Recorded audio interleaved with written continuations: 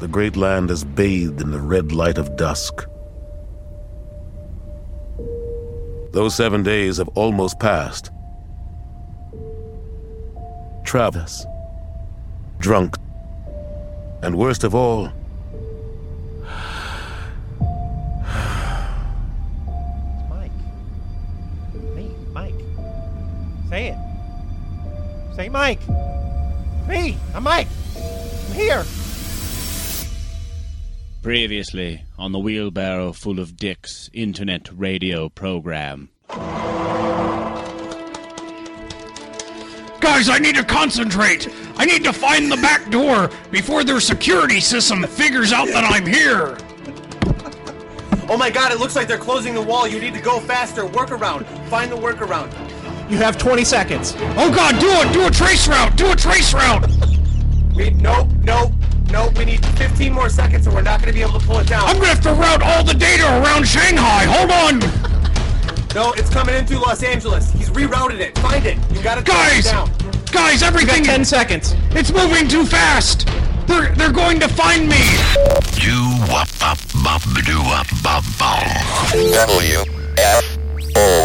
WFOD.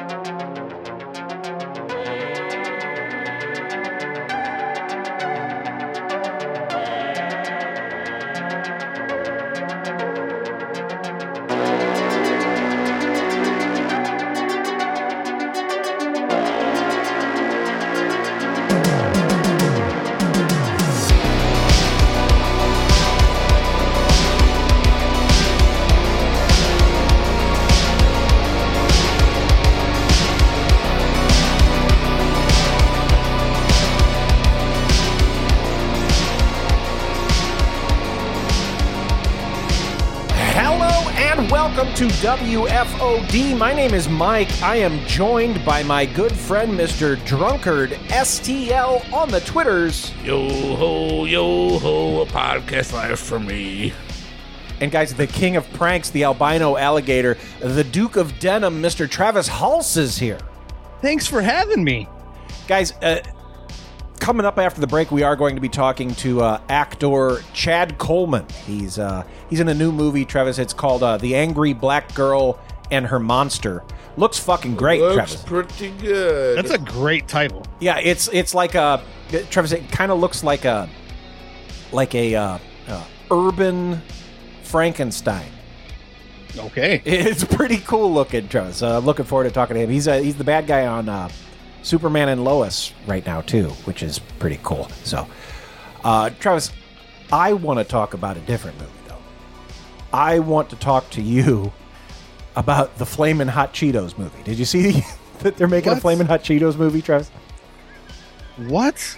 About isn't it like some one guy said he invented it and then he didn't actually? There's like a weird influx of these movies. Travis, didn't they just put out that Tetris movie? Then isn't Glenn Howerton in the Blackberry movie? It's all like these shit that came out. Like it's like Eva Longoria's directing it, Travis. Let's not forget about the Nike Air movie. Air, yeah. What is happening? I just watched Air the other night, Travis. Pretty all right. I enjoyed it. I heard it. Yeah, I heard it. was Well, a fun it's time. got Jason Bateman, so it can't be Yeah, that bad, it's right? fine. I have the trailer for the Flamin' Hot Cheetos movie, though, Travis. Here we Play go. it.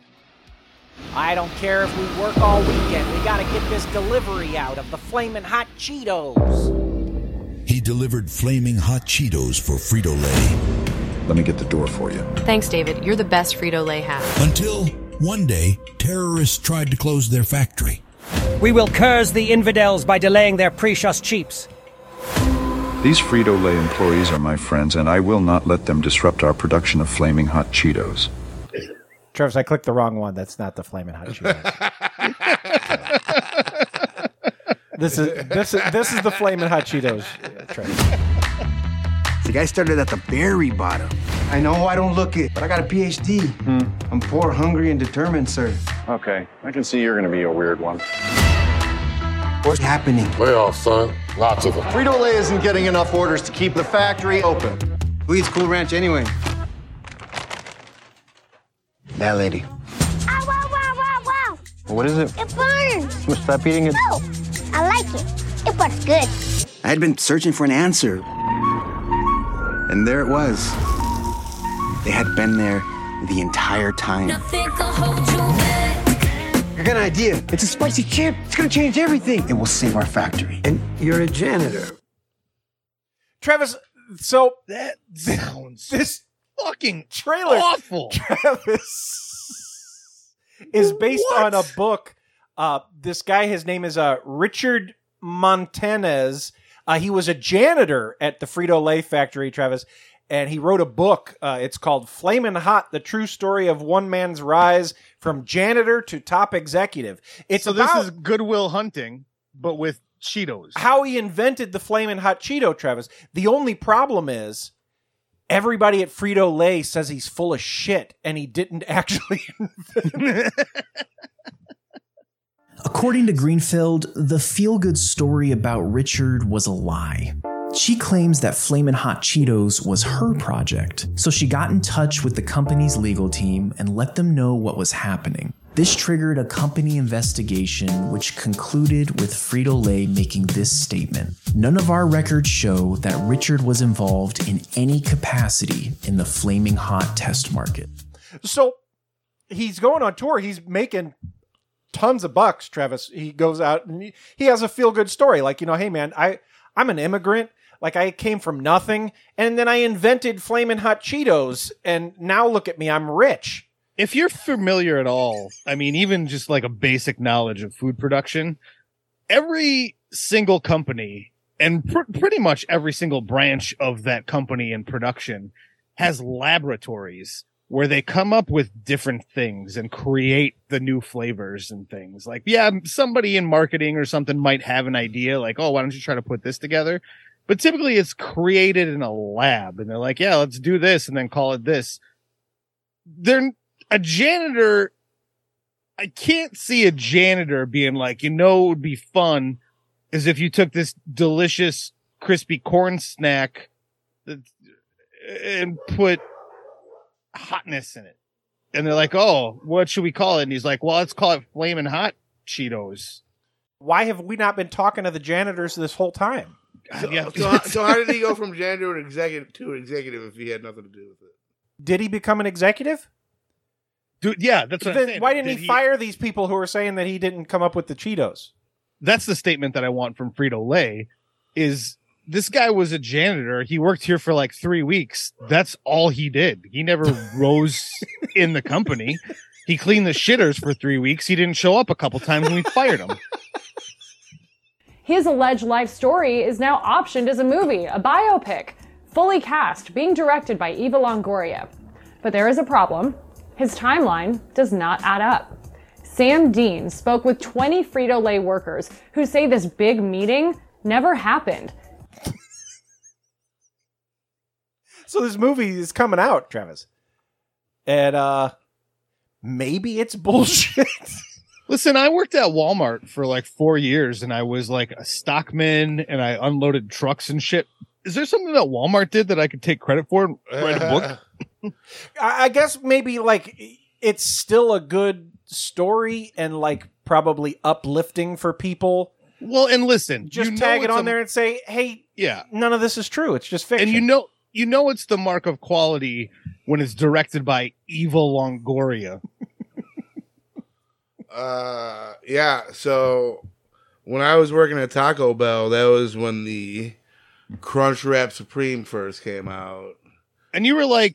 And back then they claimed that, it was created by some employee out west somewhere, so... You were like, what if this burrito was crunchy? We had all kinds of great ideas. Oh, trust me, they encourage that, especially late at night. At Pizza Hut, Travis, like we made salad pizzas, we made crab pizzas, we made all kinds of stuff. Some of our they didn't want you to creations do that. were awesome. Oh no, they encouraged us.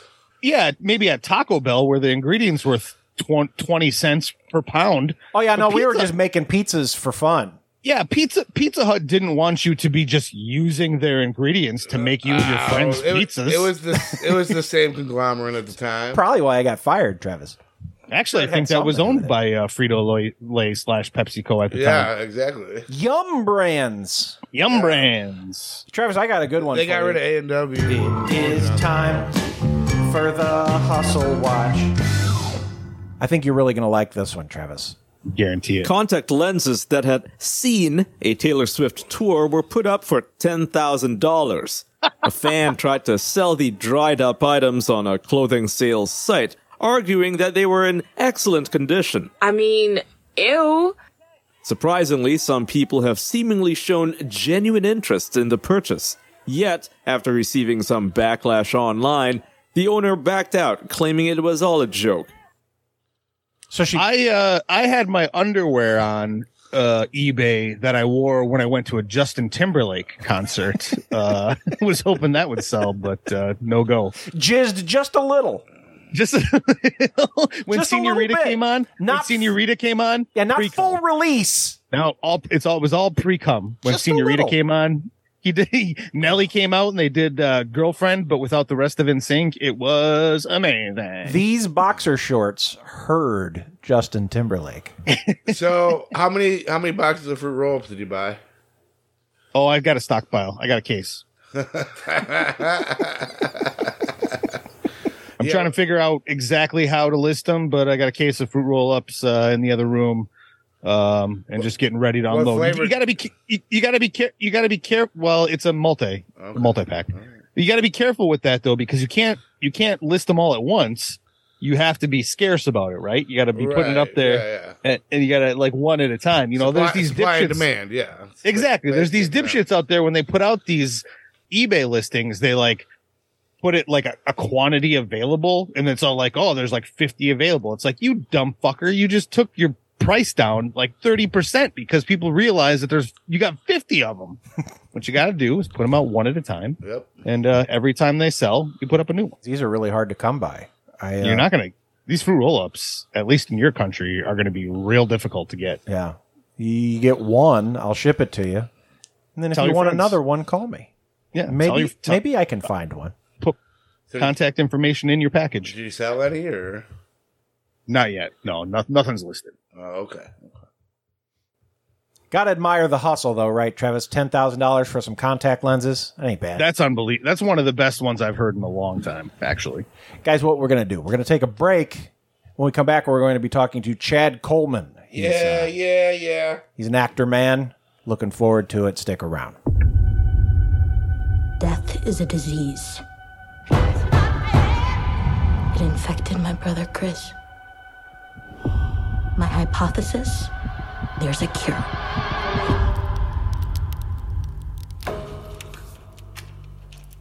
Your daughter has a very disturbing obsession. What obsession? Death. Just think about your brother. You didn't have the chance to bury him. Just wish I could catch who took his body. Death is the disease that broke my family. I'm sick of seeing it.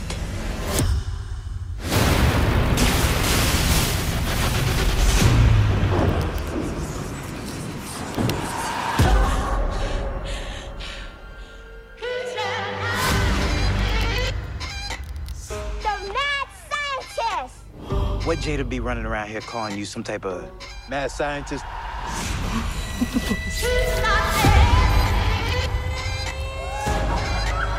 Can I hang out with my friend? What friend? Chris. Where did you see him? He talks to me. Ew.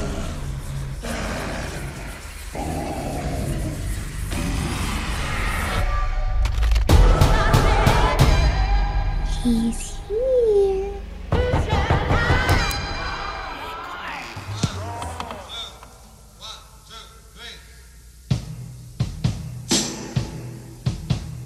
One portion of the book says babies are taught to be racist or anti-racist. There is no neutrality. Another portion of the book, they recommend babies confess when being racist. Now, this is a book that is taught at Georgetown Day School. to students in pre-K through second grade, so 4 through 7 years old. Anti-racist baby. Do you agree with this book that is being taught with kids that babies are racist? Anti-racist baby. Anti-racist baby. Anti-racist baby. Anti-racist baby. Anti-racist baby. Don't be a racist baby. Anti-racist baby. It's time once again for the Hollywood Beat with your inside source Drunk, and this week Drunk talks to Jack Harlow about White Men Can't Jump, premiering May 19th on Hulu. So, how did you get involved in this project? Well, I knew they needed someone white, so I said, you know what? I'm in. Okie dokie.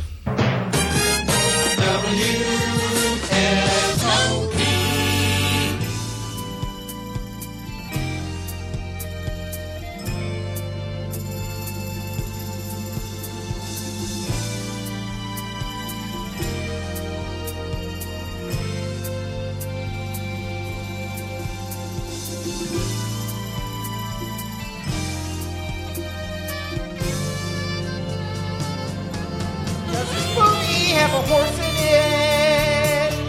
Does this movie have a horse in it?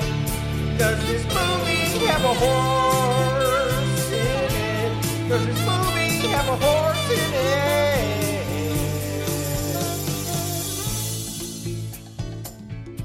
it? Guys, I watched the movie Sisu, and I am happy to report that it does have a horse in it.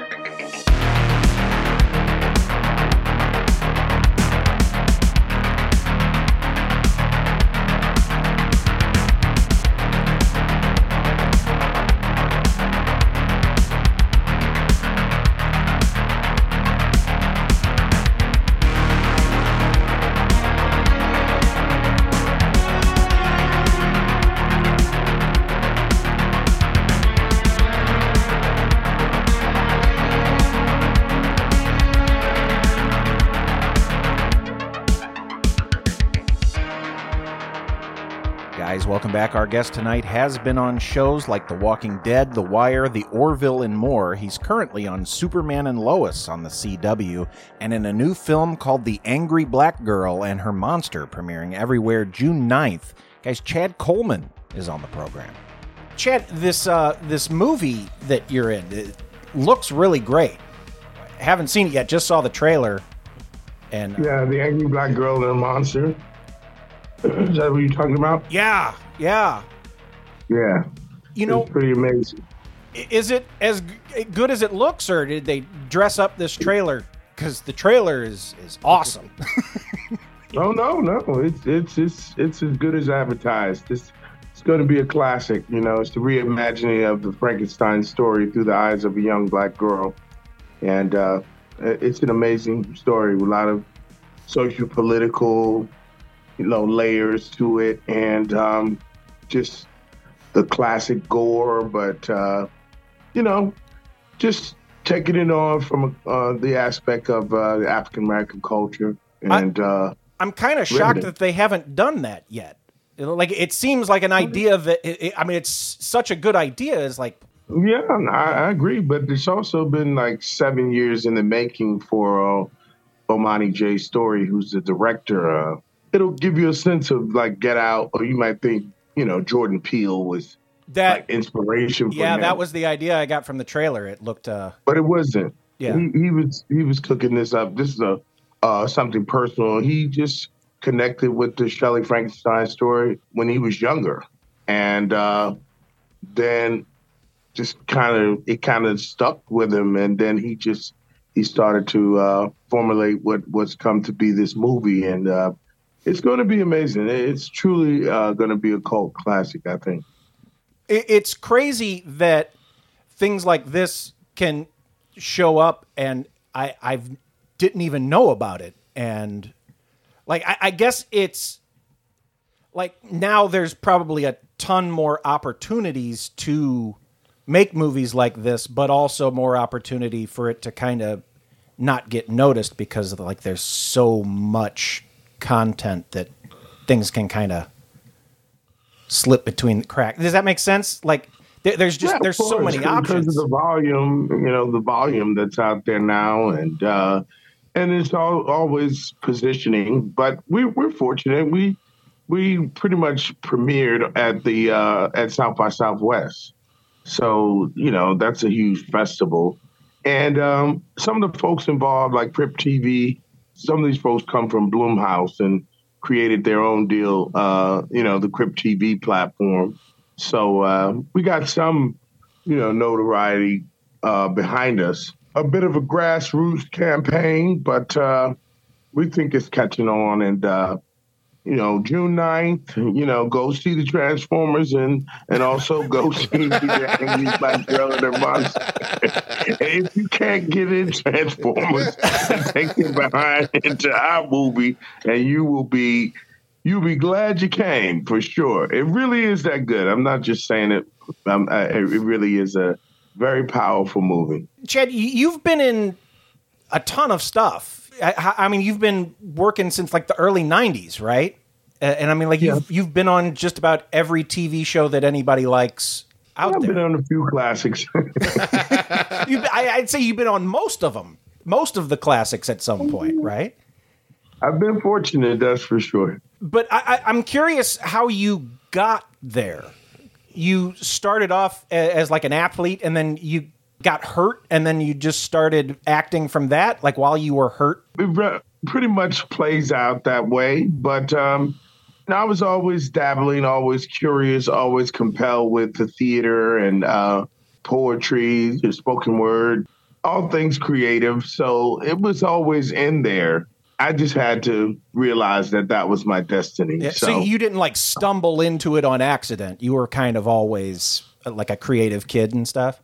I was, but I loved reading. I enjoyed reading, and I was really good at reading and comprehension. And so the teacher was called the principal in to listen to hear me because I read so well. So that's kind of was the entree. Like my first public performance was reading Dr. Seuss aloud to the fourth grade class.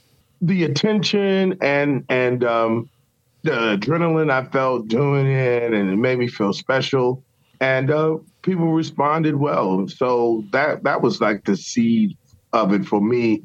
And then I would go and sit with the theater kids when they were rehearsing, and I just had an ear for it. I think I had an ear for dialogue, and I would tell them how they should say it, and they did it. So I think actors are born, not made. You can perfect your craft, but the strong pull to do it. And we used to read Scholastic magazine in high school in English, and there was always the play in the back. And whenever we had to read the play, most people were like, and I was trying to do it for real, and people were like, "Why are you trying to do it for real?" It's a gift, man. Sure. It's either you're drawn to it or you're not, and I think it's just been a tremendous gift. It's something I've always been passionate about. I've been in the biz 30 plus years, and I'm still as excited and looking forward to bigger and better things. Is collaborating with other actors and stuff, like you said that you were telling them how to read it, is that something that is like a big virtue in that business? And I mean, like, does that lend itself to like the directors and stuff? Like if you come in and like kind of work with people and like, say, hey, why don't you try reading it this way and stuff? Like, no, that's not, it's not at all. I was the complete opposite of the rules of engagement. You never give an actor a line reading. No. You should never do that. They don't like that? I came out of the box wrong already, so I had no business telling those actors how to say the line. But I didn't know that. I didn't know any better. I would never do that now. There is a way to collaborate. We all understand what the professional way to communicate with one another, what that is. And it's certainly not we can have a conversation about the scene, and I can tell you where I'm coming from in the scene. But and then I'll just listen to you tell me where you're coming from, and then you feel each other out. And if you feel comfortable, like Daya, Veda, and I on Superman and Lois, like we could have, we go in deep conversations, and it's all good. You give the green light to say if you could share with me what you think you kind of hear or see me. If you hear or see something, in your mind's eye that's different that may help my performance, right? Then we can talk about it. But you don't really tell another chef how to cook, I guess. No. You say, you know what? When I made it before, I added these things. I don't know. I'm just offering it up. But yeah, you always want to stay in your lane to a certain degree when you're. It's a certain level of professionalism, and you don't ever want to be. That's not you could create a real static situation if you do that. So, how important is chemistry with another actor? It's everything to me, and it's not. I don't think it's something that you can rehearse. People don't talk about it a lot, but energy is very much a part of what we do. Absolutely. So either you can feel the energy of another actor, and when you can feel that energy and feed off of it, and even before you say words, there's energy between you and another actor. That's the sweet spot. Yep. You mentioned that you're on Superman and Lois this season. That's kind of a cool character that you're playing. It's kind of like a meaty role, right? Yeah, it was fantastic. I thank Greg Berlanti and the whole team, the showrunners, for offering up such an amazing role. And again, it's a reexamination of a role that's already been around. And fortunate enough, they had the vision to have a person of color play the role and allow what that brings to the table to kind of heighten the tension of the scenes. It worked in a Bruno Mannheim's perspective, and is where he came from. It heightened the backstory, and it increased the tension between he and Superman and Lois and Steel. It's weird nowadays seeing the superheroes fight people who you almost kind of in some ways agree with. Like, I remember growing up watching the Adam West Batman and like Burgess Meredith playing the Penguin, and like he was just bad. He was just robbing banks and smoking cigarettes. But like, these characters are these characters are like, I love them. There's a gray area, and it seems kind of weird that we're making more complex villains that you don't necessarily totally hate outright, but like it seems that like we are becoming more black and white. You know what I mean? Absolutely. I mean, I would say that pretty much like from the political spectrum, but the evolution of the whole comic book world and evolving into a more complex, three-dimensional gray. That's exciting to me. And we've seen it in all of them, from Batman, the last one that came out. We're just fortunate enough to really be going into this thing from the standpoint of making these characters less 2-dimensional, very 3-dimensional, and complex, and giving the audience more to chew on and think about when it comes to these characters, which I think that's what makes it even more compelling, makes you lean in even more because you're not outright sure. I'm going to take you on a journey. Yeah. Where you thought you were going to go, you didn't know that, no, we're going down this block and that block. And now you're going, wow, oh, okay. And you can walk away with something to think about. You know, it's not just strictly entertainment or escapism. Yeah. Is that because they're advertising to like children like me now, as opposed to like, I guess the old comic book stuff, they were like, okay, well, only teen boys are going to read this. Yeah. Now those teen boys are men, and they want that's correct stories. And you want to keep them coming, and then the young people are still going to perceive it as they do. They're not going to catch all the nuance of it, right? But it's still a lot of a lot of explosions and stuff. Sure, yeah, exactly, yeah. So you still having a good time. The kids are having fun. The adults are getting a little something more to chew on, and I think that's a win-win for everybody. So you're acting in school, and then you join the Army, and you were a cameraman in the Army, right? Yeah, well, so what happened was initially I was supposed to go to NYU Tisch School of the Arts because long story short, I was awarded the court of the state of Virginia. Any kid in that position who didn't have legal parents, they were to receive a free scholarship. So I got accepted into NYU Tisch School of the Arts. Ronald Reagan changed some laws, and it stripped me of that scholarship. So I went to Virginia Commonwealth University in my hometown. He changed it like the summer before you went to school? Yeah. That's what happened. Yeah. No, that's a tough break. I mean, I had my acceptance letter from NYU, so I thought I was already set to go. And the caseworker came to me and just said, hey, I'm so sorry, this is not going to happen. Because Ronald Reagan took this program away, gave the money to defense. And so that left me to go to school in my hometown, and a wonderful program for technique, but I was already ahead of the game. So I was chomping at the bit to get to New York. So I decided to go into the military, and I went to the recruiter and asked for something in communication. Yeah. And, he slapped in a half-inch videotape, and it was a 84 Foxtrot. And I said, well, I could do that. He's like, yeah, you're going to learn television production, and you're going to learn some film, and, and you're going to do some studio stuff, and you're going to do some radio as well. So that was your training in that? You didn't have any Yeah, no, I got that knowledge. They taught me.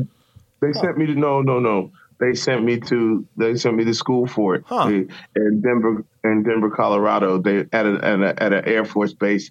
They taught us everything: radio, TV, in the studio, and it was amazing how to edit tape, and it was a great job. And if I wasn't an actor, I would have stayed in, because I was traveling all over the world per diem in regular clothes, and so that's before Desert Storm, or.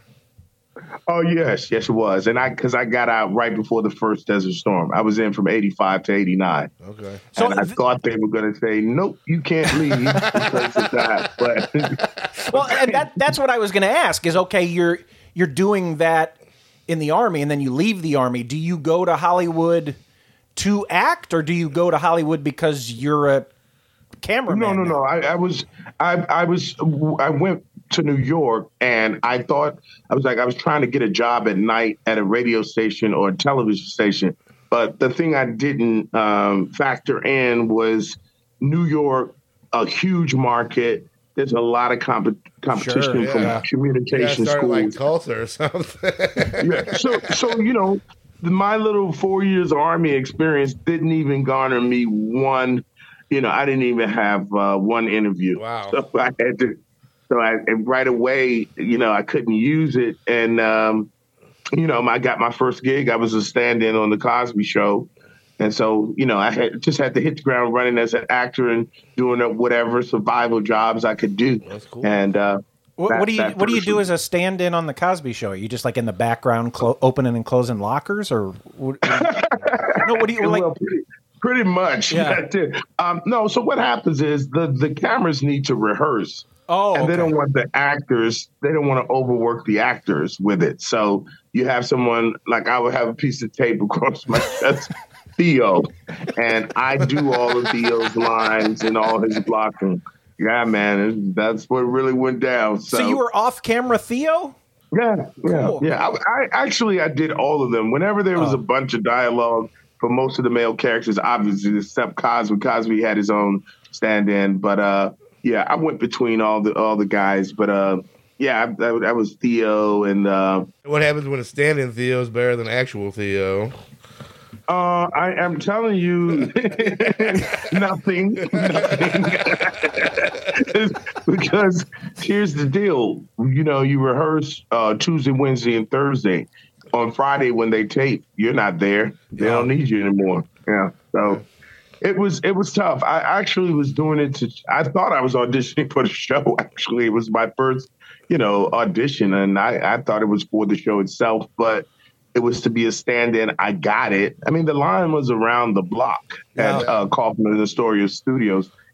So many people wanted to do it, and I did get it. But I thought it was to be on the show, and then once I found out what I was doing, at a certain point, I was disenchanted with it because when you rehearse, they shoot it just like you're the actual actor. So the cast and everybody is watching, and I knew I was really good. And I knew I was just as good as anybody else on the show. So that's why I got despondent, because I was like, I can do this, and I'm not being given an opportunity to do what I know I'm that good at. You ever wonder if those tapes are like in a storage unit somewhere or something? I wish. I'd love to see it. But needless to say, guys, they fired me, okay? So well, I'm sure it was a good learning experience, though, right? Sure. Yeah. No, it was amazing. I was around all of them, and pretty much kind of befriended Malcolm Jamal Warner, and he'd invite me to his room and to talk about some things he'd see me in, like a music video, because at that time he was directing music videos. And he said, "Hey, man, come to the room, check. That's you. You're in this music video." And yeah, man. And what happened? You guys only had one camera. It looks a little cheap. Yeah, bro. Thanks for breaking it down. But it was a non-union job, bro. But it was amazing to be around. Bill's a legend, regardless of all those other things at that time. The legend was the legend. So it was interesting to see how he worked, and Lisa Bonet, amazing, and all of them. It was an amazing experience for sure. I probably took it a little bit for granted, but. Looking back at it now, you're kind of like, well. But I mean, in the moment, sure, you're hungry, you want to do something. Who I am, and Malcolm Jamal Warner knows me, and it's like, oh my God, man, you did it. You went from being a stand-in to iconic shows yourself. Right. Congratulations. So yeah, it's a little full circle moment there for sure. I haven't watched the Orville, but I saw a clip of it earlier because I was looking at stuff on you. And I watched all the clips of your character, your character taking up smoking.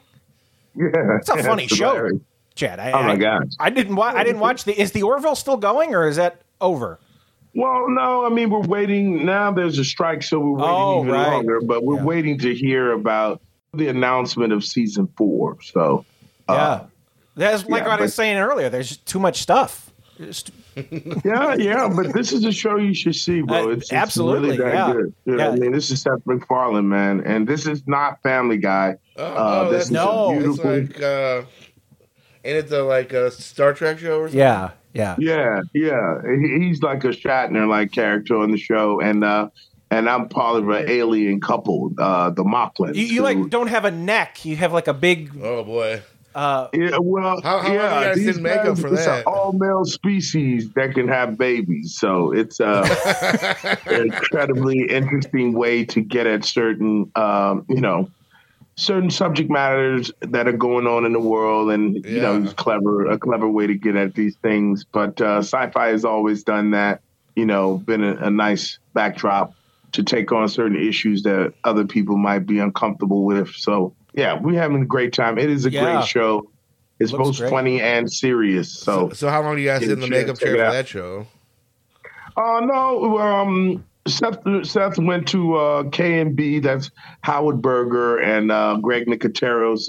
They're like the premier special effects, makeup effects, in the business. So these guys, he just went to him and said, it had to be efficient, and we couldn't be in the chair for so long. Yeah. So the headdress is a cowl. You pull that over, and then 2 pieces for the face.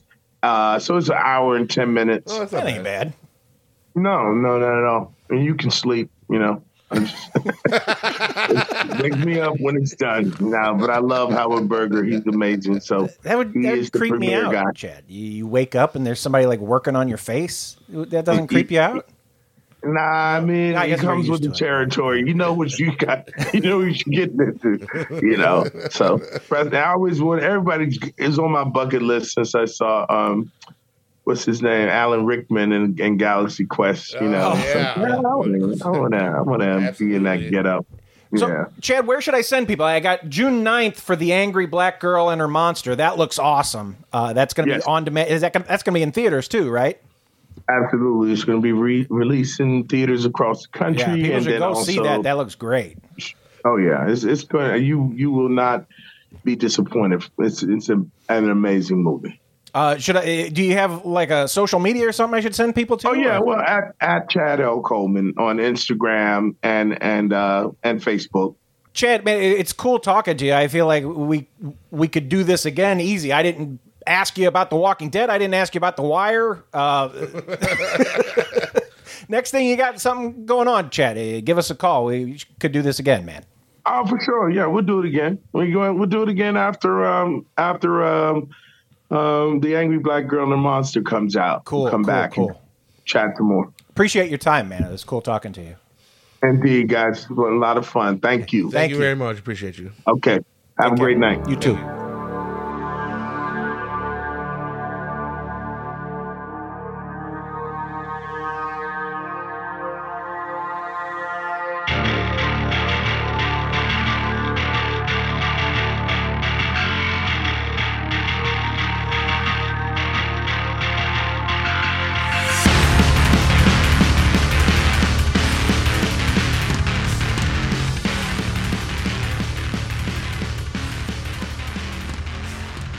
Drunk Chad Coleman, right? Yeah. Good guy. My guy.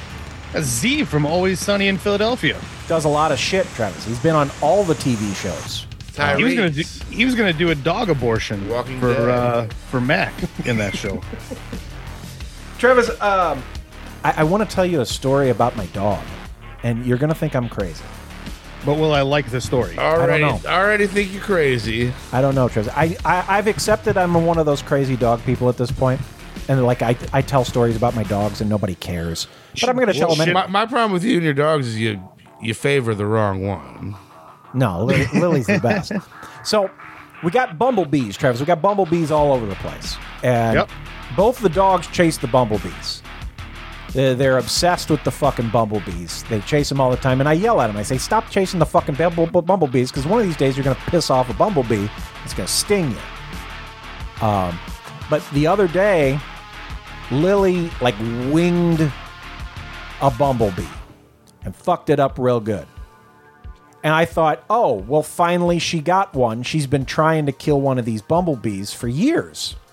And finally she got one, and, like, her bloodlust is quenched. No. Travis took her inside after she was very curious about this bumblebee who she damaged. The bumblebee was kind of just walking around because, like, it was fucked up, couldn't fly anymore, but it wasn't dead. Right. And she went inside, and she was so goddamn concerned about this bumblebee. She wanted to go back outside and check on the bumblebee. So we go back outside, and she's just watching the bumblebee, and she's whining. She's bummed out that this bumblebee isn't flying anymore. And then I got her to finally go back inside. I actually had to pick her up and bring her inside because she wouldn't come inside. That's a large dog for you to be picking up and carrying. Watching this goddamn bumblebee. And then the next time we came outside, bumblebee's dead on the porch, Travis. And she is out there mourning this Bumblebee. Like, she is crying because she's so sad that she killed this Bumblebee. Mm-hmm. And you probably think I'm crazy. You think, oh, well, the dog isn't sad that it killed a Bumblebee, but it was. It was fucking mortified that it killed a Bumblebee. And I think that she just wanted to play with the Bumblebee. I don't think that she meant to kill the Bumblebee and that she was sad that she killed the Bumblebee. Now, am I crazy? I'm crazy, right? Yes. No. I couldn't get her away from the dead Bumblebee. She was I laying believe- down and staring at it and weeping for this fucking Bumblebee. I feel like she'd probably have the same response if you had like a motorized toy for her that she was able to chase around and bat around, and then all of a sudden This dog chews up every it toy she's didn't ever move had. anymore. Yeah, no, she Yes. destroys all the toys. A toy has never lasted 5 minutes. All dogs do that. My dog never did that. Oh, mine does. You can't buy it. It doesn't matter how strong the toy is that you buy from Petco. She's got it torn in shreds in no time. Yeah, Zero, he likes squeaky toys. He likes making them squeak. And Oh, Lily, really? Lily likes to destroy squeaky toys so that he She can't likes to squeak 'em. pull the squeakers out and Yeah. pop them so they don't squeak anymore. Yeah. Yep, that's my dog does the same thing. And then he's kind of bummed out about it. But no, I swear to God, she like had a funeral for that goddamn Bumblebee, Travis, and it was adorable. You should have videoed that and put that up on the TikToks or some shit. I shuffled the Bumblebee into the yard so that she'd quit looking at it, and she went and found it in the yard. Well, you know what you should have done for her? Really made a ceremony out of it. Dug a hole in the backyard, maybe played some music, made her sit there and really kind of think about in what the she did. arms of the angel. Exactly. Travis, I have a pick of the week for you. You do? Yeah, I do. Have you seen the preview for the Muppets Mayhem series? Yeah, man. Where Dr. Teeth and Electric Mayhem decide they're going to make an album. That's right. Haven't watched it yet, Travis, but I can already tell you I'm going to love that fucking show. Gold. It looks Gold, so Trappy, good. gold. It looks so good, Travis. It's the fucking Muppets, and it's Dr. Teeth and Animal. And Janice. Yeah. Yeah, I'm going to... You put Animal in anything, and I'm going to watch. I loved the Geico commercial or whatever. Was it Geico or Progressive commercial that he was in? When he lived in the attic or something? When he lived in the... Well, yeah. Oh, yeah, that was... so good. I think it was Progressive. Apparently, Smashing Pumpkins frontman Billy Corgan makes an appearance on this television show, Travis, in like a scene where they're trying to find collaborators to work with. He will be among them, which is hilarious to me that he's going to be featured in a Muppet show. Wasn't he on the cover of Cat Fancy magazine? Why is that funny? Because he's going to be interacting with Muppets, and I fucking love the Muppets. And you love Smashing Pumpkins, so it's like a 2 for 2. It's going to be great, Travis. I don't know who else they collaborate with, but I can't wait to watch this fucking show. I'd be surprised if Jack Black didn't pop up. He'll probably show up, Travis. He's a good fit for Muppet content, I think. We recently rewatched the my daughter is in love with the Weird Al Yankovic movie, Weird, the Al Yankovic story. Oh, yeah? We watched it pretty much right when it came out, and she's talked about it ever since, and we rewatched that thing like last weekend, I believe. And I'll tell you what, my initial reaction to that movie totally holds up. It is fucking bananas, but it is so goddamn funny. In the scene where Dr. Demento takes Weird Al to his pool house, and all of those fucking like Gallagher's there and Tiny Tim is there, whatever, is just so ridiculous. But Jack Black does such a good Wolfman Jack impression. It's unbelievable. And like that dude was made to do shit like that. So I wouldn't be surprised for the Muppet thing. So speaking of Jack Black, did you see the Mario Brothers is now streaming on Amazon? Is it streaming? Okay, so we went to Guardians. Would you like to take a gander on how much Mario Brothers costs? Oh, $19.99 for rental. $30. Is that rental or purchase? $30. You know, I'm not sure. I just saw $30. I was Yeah, like, typically $29.98 is a purchase, and then like $19.98 or $99 is a rental. But speaking of, when we went and saw Guardians of the Galaxy on Mother's Day weekend, that was a second weekend movie. Yeah. And they put Guardians of the Galaxy in the second largest screen, and they moved Mario Brothers that we saw probably 5 weeks after release.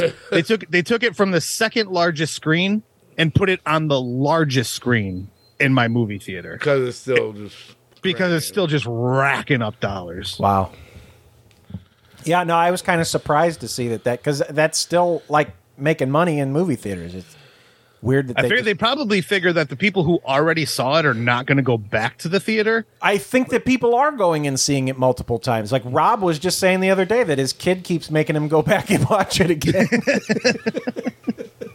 Well, and the wonderful thing is that like a brisk hour and a half, theaters can show it like 5 times a day, which is just an amazing revenue. Right. But I bet they're like, hey, these kids that love this movie would probably watch it over and over and over again.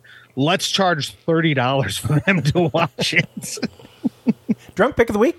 Yeah, drunk's pick of the week. I'm going to go a little Travie P Pants on it. Ooh. So this show's probably about 10 years old at this point, but I went and watched season 1 of The Man in the High Castle this week. Oh, how is it? Not so bad. It's not so bad. I liked it. That's the one that the Nazis won, right? Yeah, the Nazis. Yeah, if the Nazis would have won World War II, the east coast of America is Nazi occupied, and the west coast is Japanese occupied. And that premise is amazing. Hitler's getting ready to die, and then the Japanese and the Nazis are getting ready to go to war for the whole of America. So see, I'm really bummed out. Like that came out about 5 years before. I don't know if you guys remember this. It was in the heat of the Trump era, where anything that might have seemed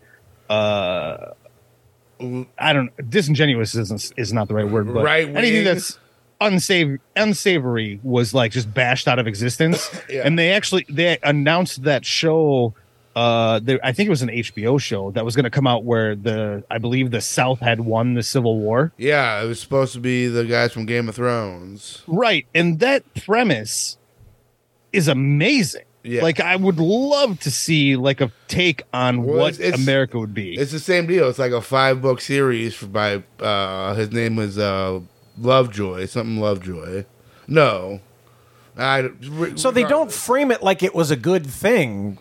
No, it's just like this is what could have happened. Yeah, because like in the books, the South annexes Cuba and Mexico and shit. It gets crazy. Yeah.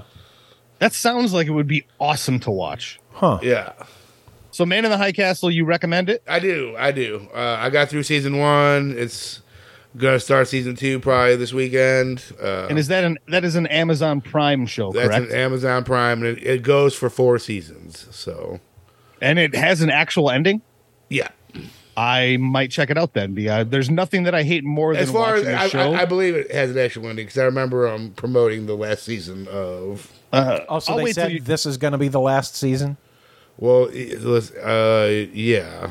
I'll wait till you're finished and you tell me if it actually has a resolution. That's fine. And if it does, that works for me. Yeah, if it does, I will 100% watch it because there's nothing worse than starting a show that just fucking ends. Yeah, like Travis, I'll tell you what that. Speaking of Amazon Prime, I think we already mentioned it before, but that Air Jordan movie with Ben Affleck and Jason Bateman, that's worth a watch for free. Yeah, I'll take a look at that. Yeah, you watch it, and when it's over, you say, "Yeah, I enjoyed that. Air. It's fun." Yeah, pretty good. Yeah, so this went from 2015 to 2019. So that's a good run. Yeah, 4 seasons. Travis's pick of the week this week is I think it's a 6-episode docuseries on Disney Plus called Light and Magic. This is about the formation and the rise of George Lucas's company, Industrial Light and Magic, which was started out of necessity because when George Lucas made Star Wars, there wasn't specifically special effects studios. So he was tasked on bringing together all of these random people who could do special effects on film, which turned into Industrial Light and Magic, which started out as just a Star Wars deal. They made that and Empire Strikes Back. And then as the time got longer between Star Wars movies, this Industrial Light and Magic was essentially subcontracted out to other productions. And it became what we know today, which was the special effects company behind Jurassic Park and many, many other things. Honey, I Shrunk the Kids. But they also show the evolution of practical effects into computer effects, and how Industrial Light and Magic was the originator of Pixar. And once Industrial Light and Magic got what they needed out of Pixar, they sold them off to Steve Jobs.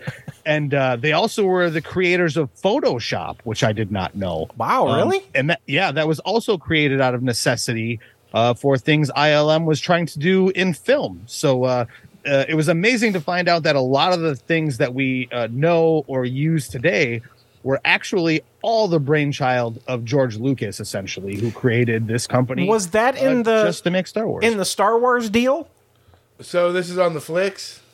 This is on Disney Plus. Oh, So he created Industrial Light and Magic because he needed to make the first handful of Star Wars movies. And then it just became so big that they were essentially the effects companies, which spawned all of the effects companies that we know today. When he sold Star Wars to Disney, was that part of the deal? Nope, he retained Industrial Light and Magic. They got Lucasfilm, but Industrial Light and Magic was its own company. It's its own thing? I believe George Lucas still owns ILM. Cool. Yeah, Do they own the Star Wars toys too?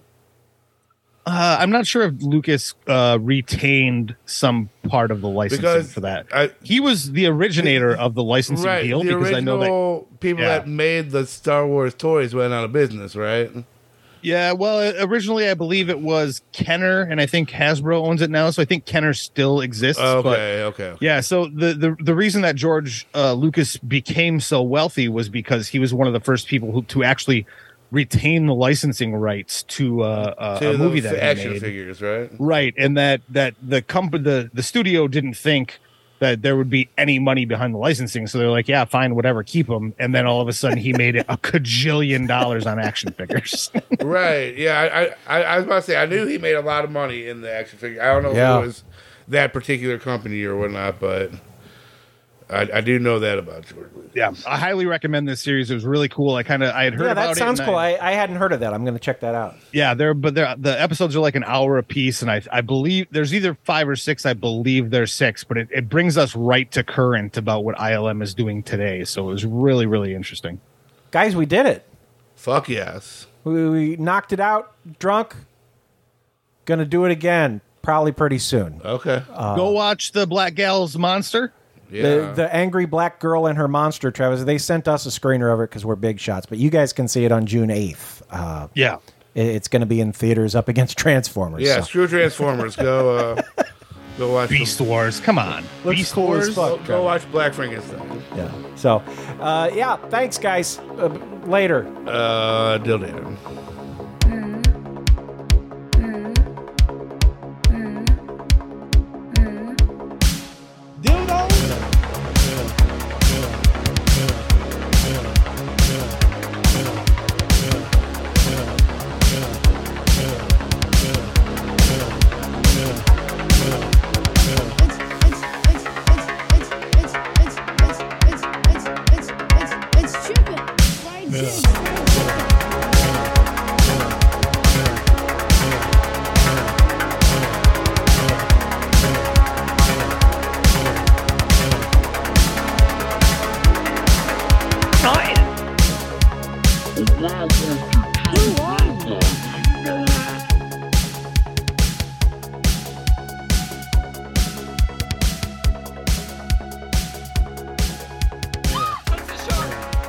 Thank you for listening to this installment of WFOD. Our operation is 100% independent, so your support is appreciated.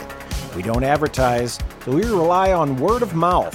Please take a moment to tell a friend, share a link, leave a review, or any of the other things podcasts ask you to do. The music featured in this episode is by Carl Casey at White Bat Audio. Check him out at whitebataudio.com. You can contact us with comments or questions by phone at 636-487-HAND or by email at mike@wfodix.com, travis at wfodix.com, or drunk at wfodix.com. Special thanks, as always, to our Patreon sponsors, Jim Chadman, Brian Kranz, Liquid Lozenge, Valerie Carpenter, Jay Adson, and Rabbit Poundings.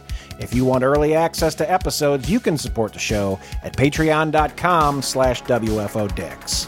Our entire catalog can be found at WFODshow.com, or you can find our feed of the latest episodes on Spotify, Apple, Stitcher, iHeart, or wherever else fine podcasts are found.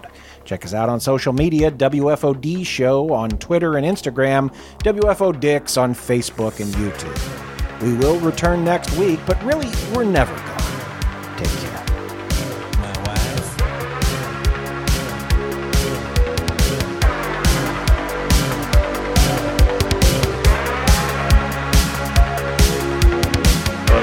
Anal field.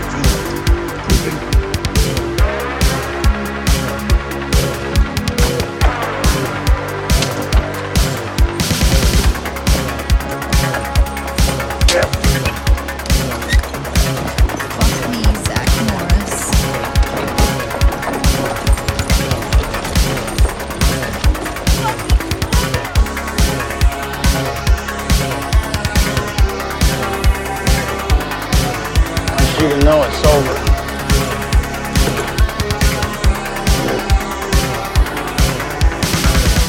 Bye.